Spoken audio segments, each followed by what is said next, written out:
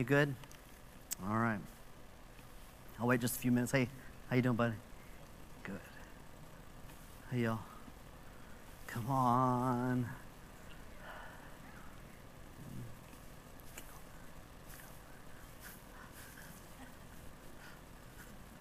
Thank you. All right, well, good evening. Let's pray together, and we'll get started tonight with our study. Father, thank you so much for this opportunity we have to gather once again to study your word, Lord God, to discover more about who you are, to discover more about your promises, Lord God, and how Christ is the fulfillment of those promises. Help us to be mindful of the fact that those promises are yes and amen through Christ. I just pray you bless our time of study tonight. Bless these families who are here, those in our body who are homesick. So many of our church family struggling with illness now, Lord. We just pray that you just bless them, that you'd strengthen their bodies, Lord God. We ask all these things in Christ Jesus' holy name. Amen. Amen. Hey, good evening. Thank you for coming out tonight. Very excited about how God providentially lined up the sermon for this morning with the study for tonight. God is good, amen. And I'm grateful that He's all-knowing, because I know I'm not. Absolutely not. But tonight, we're going to talk about Christmas through Christ being the fulfillment of God's promises. And so, you know the Old Testament, the Old Covenant, the New Covenant, New Testament, Testament, covenant, just used interchangeably. But the Old Testament covers a span of about 2,000 years of history. Now, there are no handouts. Let me just say that real quick. Some of you are looking around back there. No handouts for tonight. You can use the note sheet for this morning if you want to take notes. We're going to have 3 big headings in this study tonight. But back to the introduction. The Old Testament, about 2,000 years of history. And it shows God entering into relation with His creation. He created humanity for Himself, and He created us for His purposes, to bring Him glory, to bring Him honor, and that through us, those things would be manifest, that He would be glorified, exalted. And so that's our whole reason for existing here still, for the pleasure of God, amen? Amen? Okay, thank you. All right, some of you agree, but it's true. And so we see how He entered into that relationship. We see the covenants that God made throughout those 2,000 years of Old Testament history. And then we see also, sadly, how so many men and women in the Old Testament days died without realizing, without seeing the promises of God come true.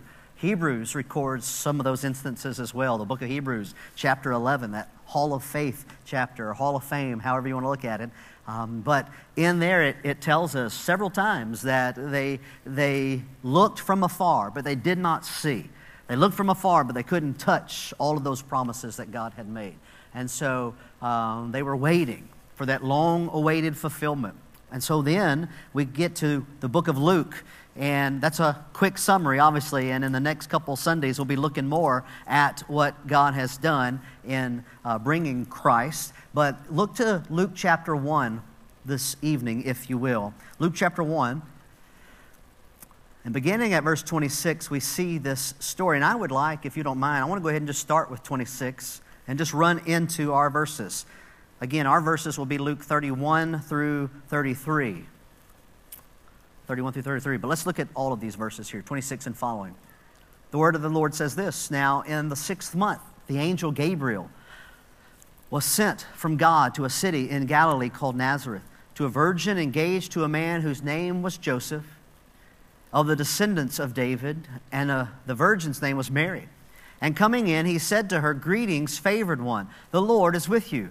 But she was very perplexed at that statement, and kept pondering what kind of salutation this was. The angel said to her, Do not be afraid, Mary, for you have found favor with God. And behold, you will conceive in your womb and bear a son, and you shall name him Jesus. He will be great and will be called the Son of the Most High. And the Lord God will give him the throne of his father David, and he will reign over the house of Jacob forever, and his kingdom will have no end. Mary said to the angel, How can this be, since I am a virgin? The angel answered and said to her, The Holy Spirit will come upon you, and the power of the Most High will overshadow you. And for that reason, the Holy Child shall be called the Son of God. And behold, even your relative Elizabeth has also conceived a son in her old age, and she who was called barren is now in her 6th month, for nothing will be impossible with God." And Mary said, "Behold, the bondservant of the Lord, may it be done to me according to your word." And the angel departed from her. Beautiful passage we read, look at most every year at this time, at the Christmas season. But here in these verses 31 through 33 particularly, we see 3 promises that the Lord makes in giving Jesus to Mary, right, to be born, in impregnating her in that miraculous birth in that miraculous pregnancy, we could say. And maybe virgin birth isn't the proper way for us to really understand it. Maybe it's the virgin conception that might be a better way to word that. But it is what it is. And next week, Dr. Harbour is going to talk more about that, about why it's true and why we can and should believe it and tell others about it. And so we're going to look at that. But tonight, in that promise, we see 3 basic promises. And so I want us to look at these. So look again, if you will, at verses 31 through 33. Behold, in fact, let's just look at verse 31 here. "Behold, you will conceive in your womb and bear a son, and you shall name him Jesus." I want to take these verses one at a time or so here of the remainder of our time tonight. But the first thing I want you to see, that first basic promise, is that Jesus came to fulfill the promise of a Savior. There's going to be 3 of these promises we're going to see. And then we're also going to see how in these 3 basic promises, all the promises of God come true. We're going to see how that is a reality. And that is what the Old Testament was pointing toward, and much of which is still to come, but we'll get there, Lord willing. "Behold, you will conceive in your womb and bear a son, and you shall call his name Jesus." So the first promise he came to fulfill was that of a Savior. The world needed saving.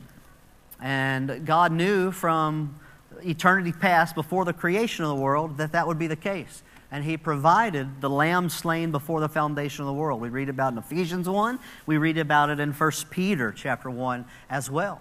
And this is what we see here told to Mary here by the angel Gabriel. "So you will conceive in your womb, bear a son, and you shall name him Jesus." So Jesus is the name that Mary was commanded to give to this child. Now, you probably know what the name means, right? What does the name Jesus mean?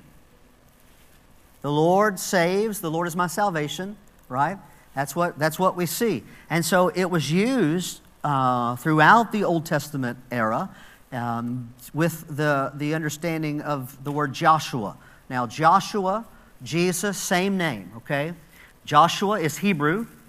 Jesus, well, Joshua's English, okay, but the writing of it, the spelling of it in English would be the same name as Jesus in the Greek New Testament. But Joshua and Jesus, Joshua's Hebrew, Jesus is Greek. They both mean Yahweh saves, the Lord my Savior. And so this was a common name. In fact, ever since that first promise in Genesis 3:15, where the seed of the woman was going to conquer the seed of the serpent, Jesus, all right, this is who that was pointing toward. But ever since that first promise, the name Joshua or Yeshua, same pronunciation that Jesus probably was called by many folks, Jesus, Joshua, Yeshua, all the same name. Yahweh saves, or the Lord my Savior. Amen? All the same name. So it's very popular. It might be like, what's the most popular name? I should have looked this up. This would have been good of me to look up on Google. And you could probably do it right now if you haven't already started. What is the most common male name today? All right? Let me give you a second to look that up. Anybody? Anybody have it? The most common male name. I figured y'all would have it before now. You have it? Anybody? I can't hear y'all. Nobody's able to pull it up? Are y'all shy? Is the internet broken? Have we crashed the internet? Tyler, you're fast. Huh? What is the most common name?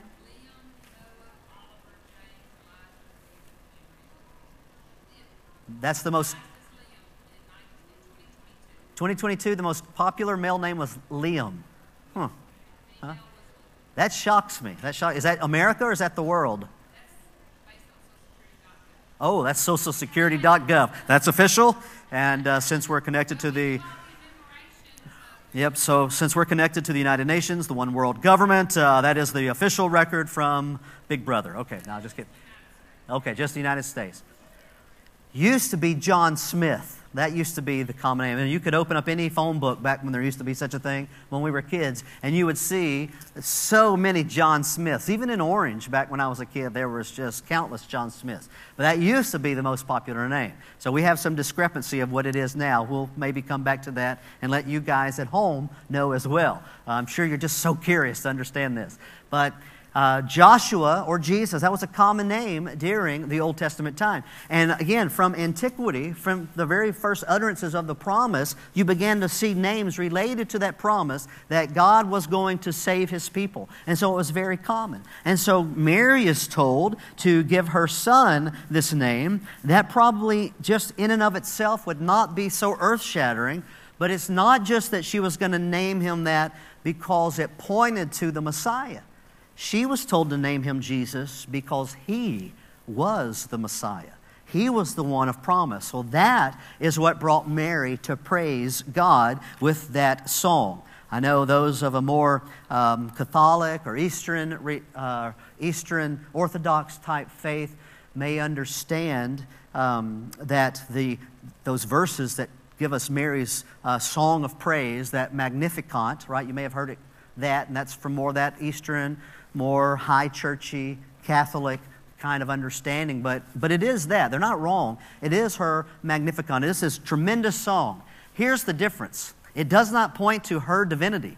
It points to the divinity of Jesus, the one who would save His people from their sins. And so Jesus came, promise one, to fulfill the promise of a Savior. So the promise of the Redeemer, beginning in Genesis 3:15, had been given.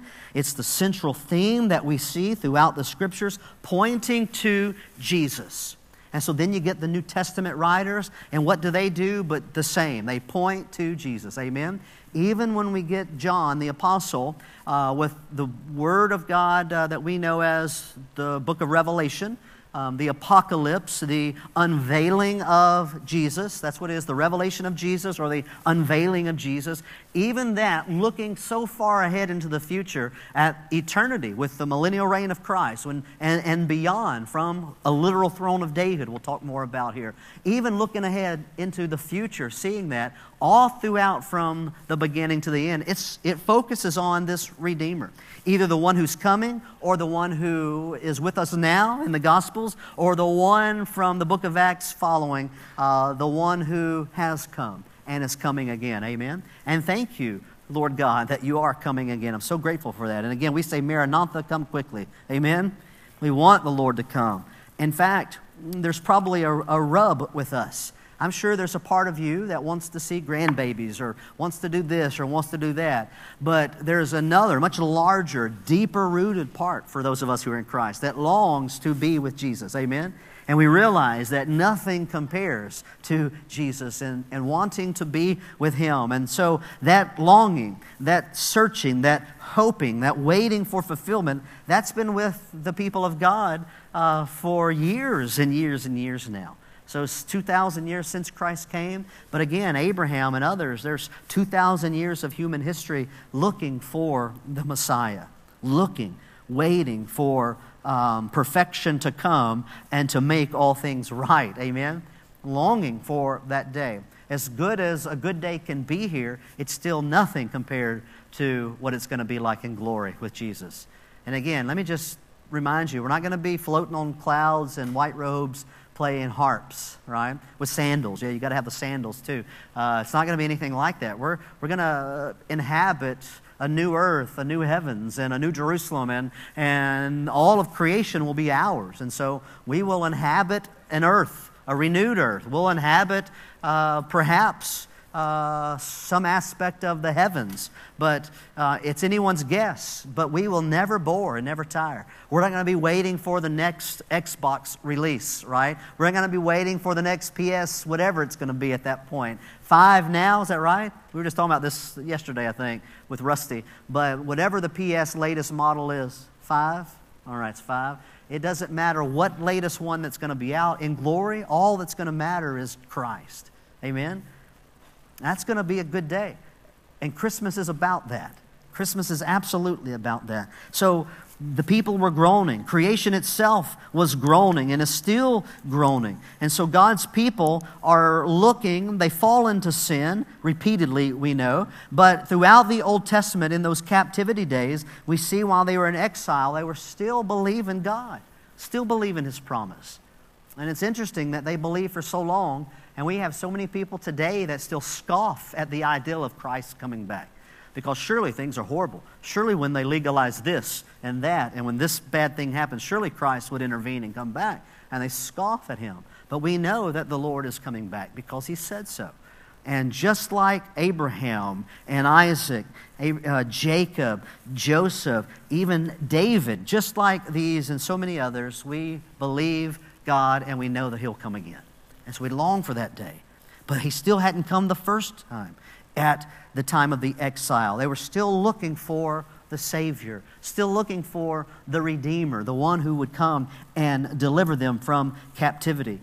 And so while they were in exile, God's promise could not be fulfilled, but the Lord promised a new twist, a new covenant. He upped the promise and added a little more detail. And so, though the Israelites' circumstances during those days were dire, and though they had been unfaithful to God, though their sins were as scarlet, we read in the Old Testament, the Lord made this new covenant with them. He forgave them, He rescued them, promising that He would still be their Savior. And so when Mary said then, or rather when Mary was told to give the name Jesus to this son, surely she begins to see, and surely, as we read about in her response, she is understanding the heaviness, the weightiness, the majesty of what was happening. Now, she may not have understood it fully, and I'm sure as she looked upon the cross, it probably did not all make sense to her in those moments when her son, who was miraculously born, gave his life to pay for our sins. But she did come to understand fully. There was no doubt and no waver. She understood the promise. And so through all of that longing, all of that groaning, the name Jesus is given, not because God is salvation, even though He is, but because Jesus was salvation. God in the flesh. It's not pointing to the Messiah who's coming. This is Jesus, the Messiah, who is here. So God comes near. And Mary gets to see that. Mary gets to be blessed and give birth to the God-man. He was always God. Amen. Amen. And He became man. He added to Himself. I love this. Alistair Begg, I was listening this past week. He said, there was a time when Jesus was God but not man, but there was never a time when He was man but not God. And how true is that? That is so seemingly simple, but it is so amazingly true. This is our God. Amen?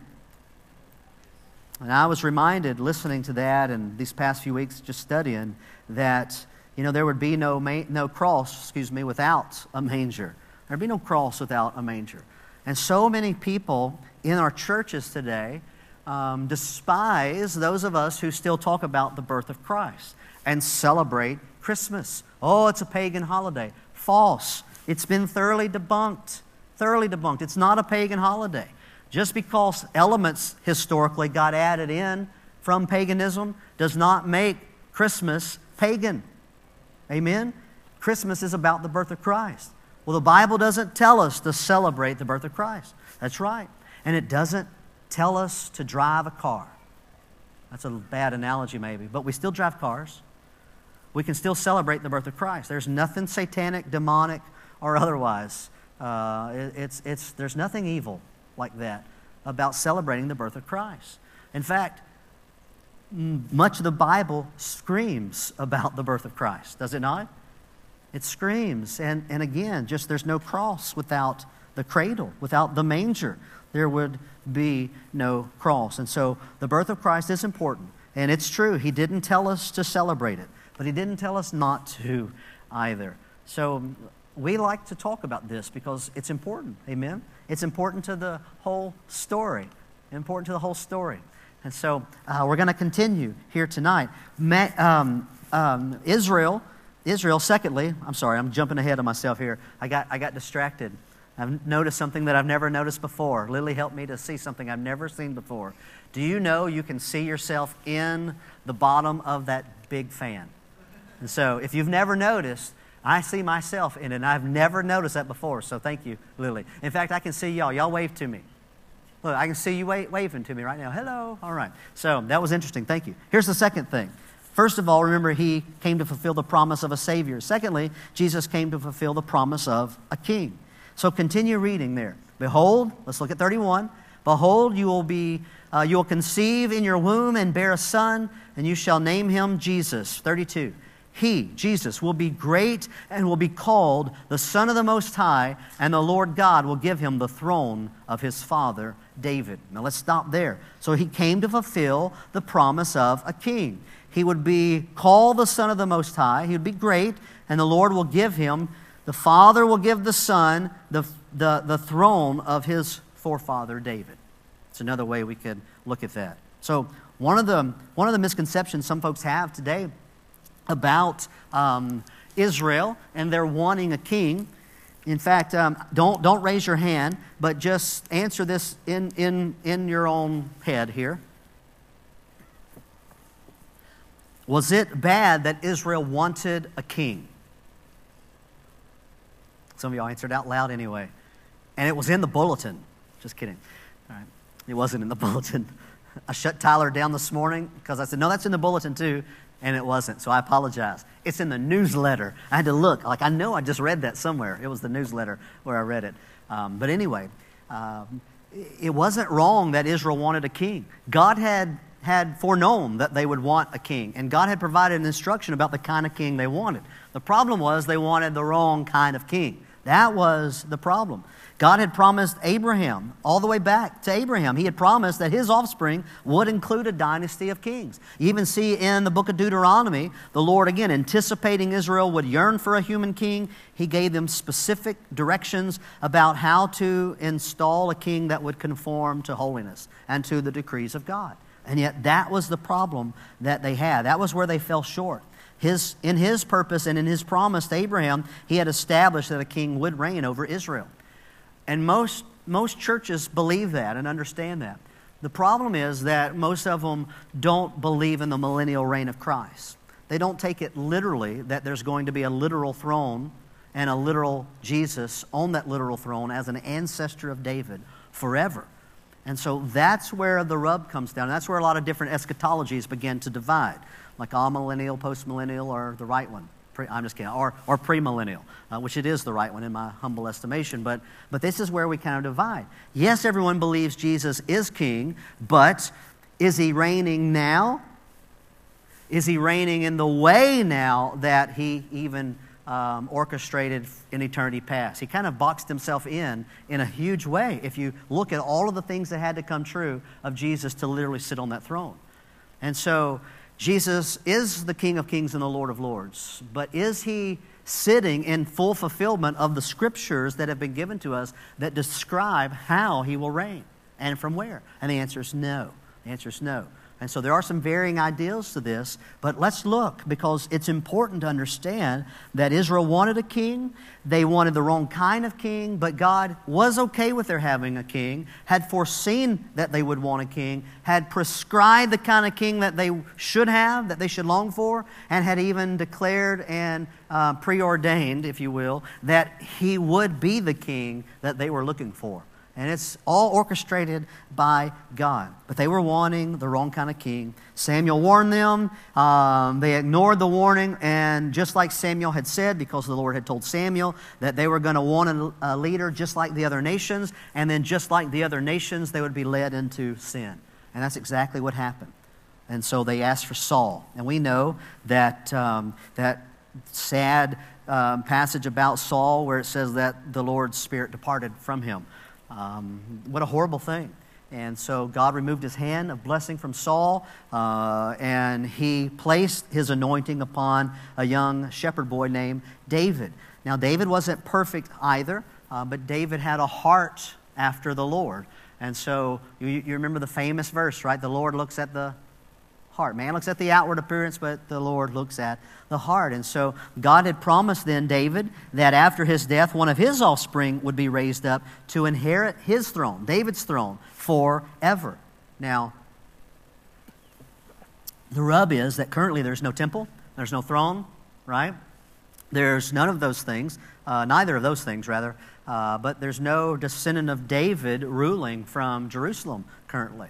So God's promise has been broken, it would seem. And so Israel longs in disbelief, waiting still for the Messiah. But the Lord came. He rejected his offer of the kingdom because Israel rejected him at his first coming. But he promised still, he reiterated that promise that he would bring the kingdom. And so even though the Lord reigns over everything, every molecule right now, right? He will literally and actually in fulfillment and in power reign the way the Scriptures have described. So let's look at a few passages that talk about such thing. Turn to 2 Samuel. So if you're in Luke, you need to go left to the Old Testament. In the Old Testament, 2 Samuel falls after 1 Samuel. That one's easy. But what's before that? Ruth, I think. You got Joshua and Judges kind of right before that. And so if you get to Kings, go left a little more. 2 Samuel is right there. I think it's between 1 Samuel and 1 Kings. No, it is, okay. That was kind of a preacher joke, but yes, that's where it's at. It's right before half Samuel. Half Samuel, okay. So look at chapter 7, and there's so much of this I would love to read tonight, but we're just going to pick out a few verses to highlight.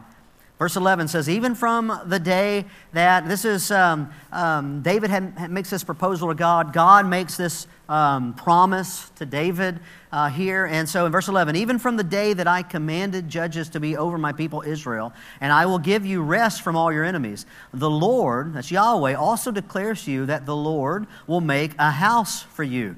When your days are complete and you lie down with your with your fathers, I will raise up your descendants after you, who will come forth from you, and I will establish his kingdom. Let's keep reading. He will build a house for my name, and I will establish the throne of his kingdom forever. And I will be a father to him, and he will be a son to me. When he commits iniquity, I will correct him with the rod of men and the strokes of the sons of men. But my loving kindness shall not depart from him, as I took it away from Saul, whom I removed from before you. That's what the Lord tells David. He says then, your house and your kingdom shall endure before me forever. Your throne shall be established forever, in accordance with all these words and all the visions. So Nathan spoke to David. What an awesome passage that describes this very ideal of the kingdom. And so from that time of exile, moving forward, and then we see with Mary giving birth to Jesus, all of this comes to a head. They begin to understand that here is the promise of God. Here is the promise that was given to the prophet Samuel. But notice what it says. Let's focus on a few words that I think are significant. Look at verse 13. Look at this word. There's one word. He shall build a house for my name, and I will establish the throne of his kingdom. What's that last word? Forever. It is a kingdom that will have no end. Now again, have we experienced that yet? The answer is no, absolutely not. There is not a king on the throne of David currently. There's not. And there's a big problem because Israel is not in all of her land. There's still much more land that belongs to her that the Lord had promised, that he had given to them, and yet they did not maintain their end of the bargain. They did not maintain holiness, nor did they remove all of their enemies from those areas that the Lord had given them. Some people think that the land promise was fulfilled, and in one sense, yes, it was fulfilled because the Lord gave it to all of them, but they did not take all of the land, and that was the part they were supposed to do. So it had been given by God. They were at peace. Their enemies had been subdued, but their enemies had not been finished. They had not been finished. And if you look where the Gaza area is now, and in the Golan Heights right now, those areas are areas that David and those after him failed to remove all of Israel's enemies. Those areas, they still to this day are battling, still to this day. And so yes, all the land was given to them, but no, they never owned, they never occupied, they never controlled, if you will, all of the land. And so that has to still happen. They have to do that. And there has to be a king on the throne, literally ruling from Jerusalem. And so when that does come to fruition, it will be unending. There'll never be a day that'll go by where Jesus will be dethroned. Isn't that awesome? And we know that on some level, but to be reminded of it and to see the connection with Christmas. This is why I love Christmas, because all of the promises of God are yes and amen in Jesus, in Christ. Amen? And so it's important. So they wanted a king. David had been told, and it had been prophesied that his descendant, in 2 Samuel 7, 11 through 16, his descendant would sit upon that throne. You also see in 1 Chronicles 17, verses 11 through 15. Let's look at those. If you're in 2 Samuel, just go to your right a little bit, all right? Kings and Chronicles. So look at 1 Chronicles 17, verses 11 through 15. All of these promises are connected. 11 through 15. It shall come about when your days are fulfilled that you must go to be with your fathers, that I will set up one of your descendants after you, who shall be of your sons, and I will establish his kingdom. He shall build for me a house, and I shall establish his throne. Note, forever. There's going to be a throne forever. I will be his father, and he shall be my son. And I will not take my loving kindness away from him, as I took it away from him who was before you. That's referencing to Saul again. But I will settle him in my house and in my kingdom forever, and his throne shall be established forever. Note the repetitive word forever. According to all these words and according to all of this vision, so Nathan spoke to David. And then it goes on, David begins to move forward. But the promise was that it was going to happen and it would be forever. And so they had been reminded of this during the exile days even. Look at Psalm 16. Just thought about something here. Look at Psalm 16.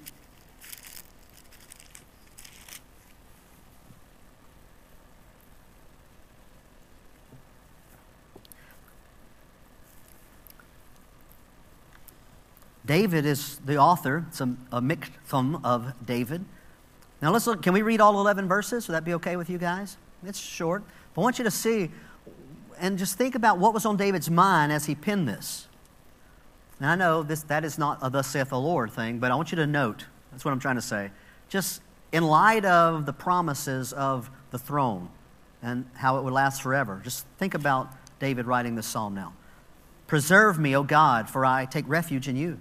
I said to the Lord, you are my Lord. I have no God, no good besides you. As for the saints who are in the earth, they are the majestic ones in whom is all my delight. The sorrows of those who have bartered for another God will be multiplied. I shall not pour out their drink offerings of blood, nor shall I take their names upon my lips. The Lord, or Yahweh, is the portion of my inheritance and my cup.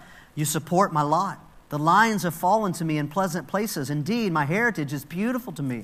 I will bless the Lord. I will bless Yahweh, who has counseled me. Indeed, my mind instructs me in the night. I have set Yahweh continually before me. Because he is at my right hand, I will not be shaken. Therefore, my heart is glad, and my glory rejoices. My flesh will also dwell securely. For you will not abandon my soul to Sheol, neither will you allow your Holy One to undergo decay. This is prophesying about who? Who? Jesus, the Messiah. He was going to be crucified. He was going to be killed, but he would not be abandoned to Sheol, to the grave, nor would his body undergo decay in the earth. He says, you will make known to me the path of life. In your presence is fullness of joy. In your right hand there are pleasures forevermore. I love that verse. I've used that. I think I've mentioned couple months back, I've used that verse at a number of funeral and memorial services. It just speaks of being consumed by God. You will make known to me the path of life. In your presence is a fullness of joy, and your right hand there are pleasures forevermore. Shouldn't that describe our life? Amen? I mean, that should excite us more than anything else. And Christmas is a time for us to be reminded of that. The wonder, not of trying to find the presents that your mom hid in her closet at the very top, or wherever it might have been. For instance, not from experience at all, Mother, right? But just for instance, Christmas shouldn't be just about all of the iced cookies, right? With decorated like trees or candy canes or stars or whatever it might be. As good as that is, right, David? It's not just to think about all those things, not to be excited about the presents even under the tree. It's about remembering Jesus is the Messiah. He's the Christ. He's the anointed one that God had promised that would deal with sin forever. Amen? The one by which we can be saved. And so, yes, He makes known to us the path of life. He is the way, the truth, and the life. In His presence is a fullness of joy. There is none like Him. Nothing can compare. In His right hand are pleasures forevermore. Better than Tillamook ice cream, even, David. That's good. He's good. The Lord is good. That's why the psalmist says, taste and know that the Lord is good. But in that 2 Samuel 7, 11 through 16, and in 1 Chronicles 17, 11 through 15, we see a few things that the Messiah would be the Son of God. There was a descendant of David who would sit on the throne, and he would be the Son of God. He would build a house for God's name. Yes, that has happened historically, but not for eternity, which means there will still be another. Amen? There's another temple that must be built. And so it would be built, and that Jesus or this offspring would reign forever from that place, that throne of his forefather David in Jerusalem. And so we see a reutterance and an expansion of those promises given to us, again, with more detail, with more certainty in 2 Samuel 7 and in 1 Chronicles 7. And so again, it just screams to us that, hey, God means business, and we can trust Him. He's been faithful in the past, we know, because of the birth of Christ, so we can believe also He'll be faithful in the future. Look at Acts. Look at the book of Acts. Let me get a bookmark here. Look at Acts chapter 2. Acts chapter 2. Look at verse 30. Yes, verse 30.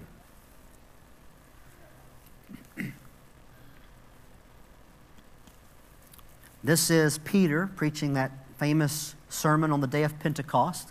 There were Jewish believers from all over the eastern world at that time. Phrygia, Pamphylia, Egypt, Libya, Cyrene, other places, Rome, and other places as well. We read about that in chapter 2, the beginning verses there. But in the midst of this sermon, speaking of Jesus, look what Peter says, verse 30. And so, because he was a prophet and knew that God had sworn to him, now he's talking about David, so let's go ahead and back up to 29. This will help. Brethren, I may confidently say to you regarding the patriarch David, the Jews loved David. They weren't wild about Jesus, remember. They loved David. So he says about regarding the patriarch David, that he both died and was buried, and his tomb is with us to this day. And so, because he was a prophet, meaning David was a prophet, and knew that God had sworn to him an oath to seat to seat one of. I've got old glasses on. I thought they may be good, but maybe I can't see these words as good as I thought I could. So he had sworn to David that God had sworn to David with an oath to seat one of his descendants on his throne. And so he looked ahead and spoke of the resurrection of Christ. He goes on. But what Peter is referring to here with David are those passages that we just read in 2 Samuel and in 1 Chronicles. In those chapters is that David's offspring again. And so Mary is told to give this baby the name Jesus back in Luke chapter 1 again. Chapter 1. Let me get there again. And so all of these truths are coming to a head in the birth of this one who was not just pointing to the Messiah, but who would be the Messiah. Psalm 132. Almost forgot. Psalm 132. I can't let this one go either. Especially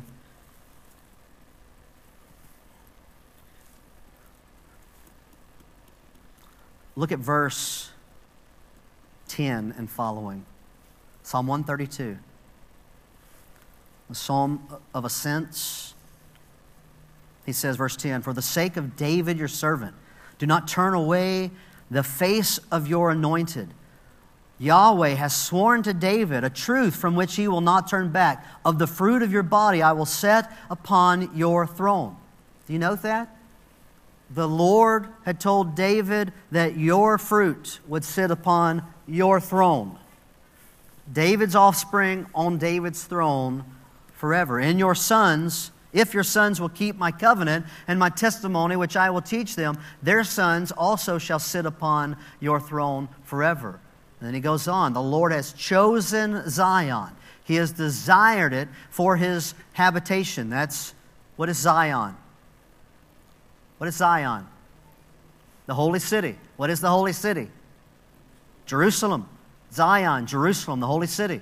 He has desired it for his habitation. This is my resting place. What's the next word? Forever. Has this happened yet? Has it started? No. I mean, in some ways, I guess we could say it started because it was prophesied. But Jesus is not literally sitting on this throne at this point. But it will happen, amen? And this is where some in Christianity disagree. Some say he is ruling symbolically from heaven right now. But that is not what the Scriptures tell us. It says he will sit on David's throne in Jerusalem, on your descendants' throne in Zion, not in the heavens or the heavenlies. He says, this is my resting place forever. Here I will dwell, for I have desired it.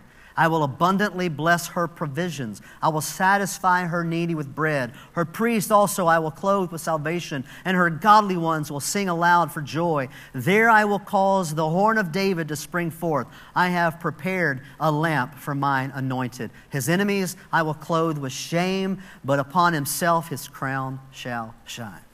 Beautiful passage pointing to the future Jesus who will sit on that glorious throne forever and ever. Amen. So Psalm 16, Psalm 132, 2 Samuel 7 verses 11 through 16, and then 1 Chronicles 17, 11 through 15. All pointing to what was going to happen with Jesus, what is going to happen with Jesus. Acts 2:30, Peter preached about it, and we see its reality, especially in that Psalm 132, verses 11 through 14. So finally, what do we see? Jesus was to be what? The promise of a Savior. He was to, secondly, fulfill the promise of a King. And then finally, Jesus is to fulfill God's promise of a kingdom that would not end. So we noted, and I emphasize ever so slightly, the word forever over and over and over again, right? And so it's to be forever. And so we see that in places like Psalm 89. Look at Psalm 89. And let me just say, I have been blessed this past month preaching from the Psalms and studying. I hope that you've been blessed being a part of those. Josh even getting to finish Psalm 27. It's just been a blessing to get to do that. I love the book of Psalms. I'm looking forward to, I think, January 21st, we're going to start through Psalm 119. And I think we're going to take 10 weeks, and I think we'll be able to make it all the way through.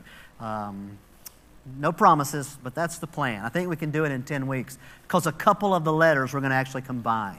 But you'll understand more when we get there. So where did I just say to go? Psalm 89. Yeah, Psalm 89. Look at verses 3 and 4.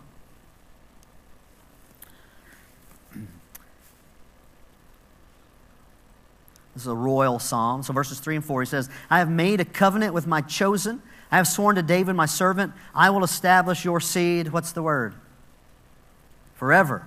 And build up your throne to all generations. He goes on in verse, look at verse 13. Oh, no, I'm sorry. Look at verse 34. Yeah, verse 34. My covenant I will not violate, nor will I alter the utterance of my lips. Once I have sworn by my holiness, I will not lie to David. His descendants shall endure forever, and his throne as the sun before me. It shall be established forever like the moon, and the whiteness in the sky is faithful. I'm sorry, the witness in the sky is faithful. Selah. So here's a promise of God, a promise from God, a covenant that he says, he declares, I will not violate. I will not alter the utterance, not one word that I have spoken. I will not lie to David. This rule will be forever. We see it again in 2 Samuel. If you look in 2 Samuel 23 this time, 2 Samuel 23. Yes, 2 Samuel is a pretty lengthy book. 2 Samuel 23, look at verse 5.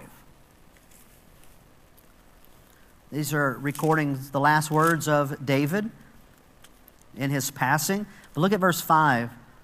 Truly is not my house so with God, for he has made an everlasting covenant with me, ordered in all things and secured for all my salvation and all my desire. Will he not indeed make it grow? So David understood that God had promised to do something with his seed, ruling from his throne for how long? For eternity. This was an everlasting covenant, and David understands that. Now, yes, there were precursors. They had to do stuff in order to make it happen, but it doesn't say that God's going to renege on his promise. There's nothing that says that. It was put off, but it's not put away. Amen? It's going to happen when Jesus returns, when Jesus sits upon the throne. There are numerous other passages, but look at Luke 1:33. We'll bring this home here. Luke 1:33. What do we see in this passage?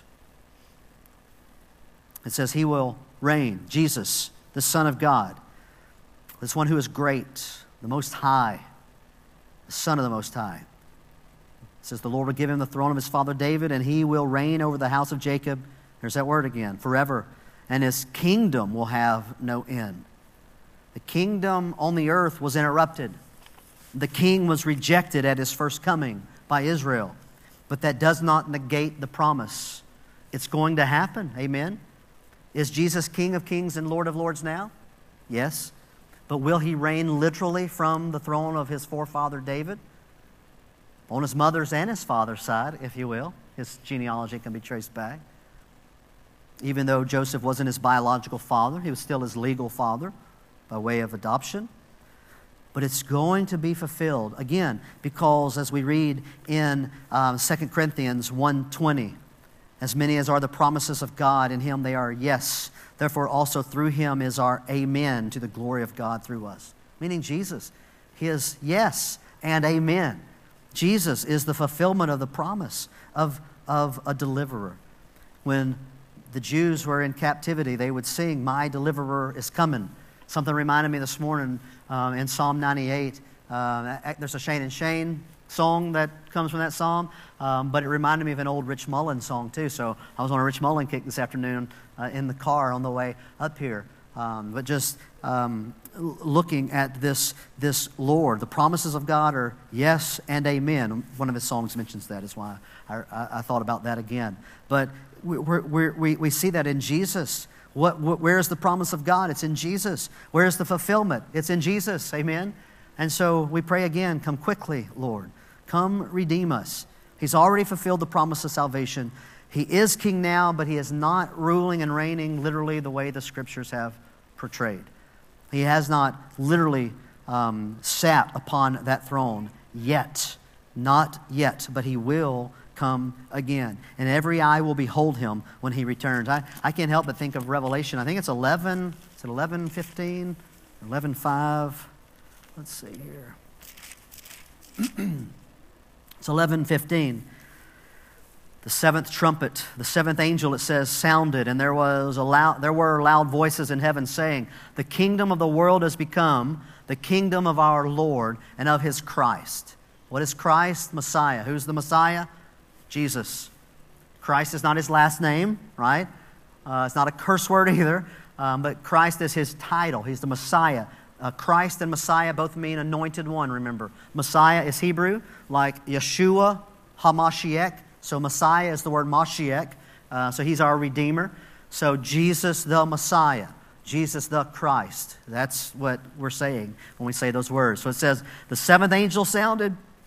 There were loud voices in heaven saying, the kingdom of the world has become the kingdom of our Lord and of his Christ. And his reign, he will reign forever and ever. And all God's people say, amen. So he will reign forever. But just note, please, just for emphasis, I have to address this because it disturbs me that people think this is the millennial kingdom now. Folks, if this is the millennial kingdom now, the Scriptures oversell heaven. The Scriptures oversell the reign of Christ if this is the kingdom now. Does it not? But just note that it says the kingdom of the world has become the kingdom of our Lord. During the tribulation, at the end of the tribulation, when Jesus returns, His second coming, He will smite His enemies, the Bible tells us. You can read about that in Revelation chapter 19, the second coming. The sword, the two-edged sword coming from His mouth, the word of the Lord. Just read Revelation 19, verses 11 through 16. And can we read it? We've got time. Let's read it now. Revelation 19. This is going to be that scene when Jesus returns, when that kingdom becomes His, literally. I saw heaven open, and behold, a white horse, and He who sat on it is called Faithful and True, and in righteousness He judges and wages war. His eyes are a flame of fire, and on His head are many diadems or crowns, and He has a name written on Him which no one knows except Himself. What is it? We don't know. Good answer. All right. So He is clothed with a robe dipped in blood, and His name is called the Word of God. And the armies which are in heaven, clothed in fine linen, white and clean, were following Him on white horses. From His mouth comes a sharp sword, so that with it He may strike down the nations, and He will rule them with a rod of iron. And He treads the winepress of the fierce wrath of God the Almighty. And on His robe and on His thigh He has a name written, King of Kings and Lord of Lords. And all God's people say, amen. One day He's coming, and all His enemies will be put down. And He will reign forever and ever. And we will be with Him. Amen? We'll be with Him. And I think we'll be those saints on white horses. There'll be angelic forces, and the redeemed will be coming back on white horses. And I don't care if it's a Clydesdale or a Shetland pony, as I told you before, we're still going to be with Jesus, and that's all that matters. Amen? And we'll be with Him forever. So let's pray together. Father, we thank You for what Christmas points to. We thank You what Christmas fulfills in Christ. We thank You for our Savior, for our King, and Lord, for the kingdom that will have no end. And so again, we pray, Lord, come quickly. Thank You for Jesus, our Redeemer, who came the first time. And I pray that we would continue to believe upon Him for salvation and for holiness, that we would not just be made right and get out of hell, but Lord, we would be saved and we would be sanctified. We'd be continually redeemed and made more like Christ, that we would put off the deeds of darkness and we would put on those of the truth, Lord God, those of the Spirit, that we would walk in holiness before You. So Father, as we celebrate Christmas this season, once again, may we be grateful for King Jesus, our Savior. And it's in Jesus' name we pray. Amen. Amen. Thank you for your presence here tonight.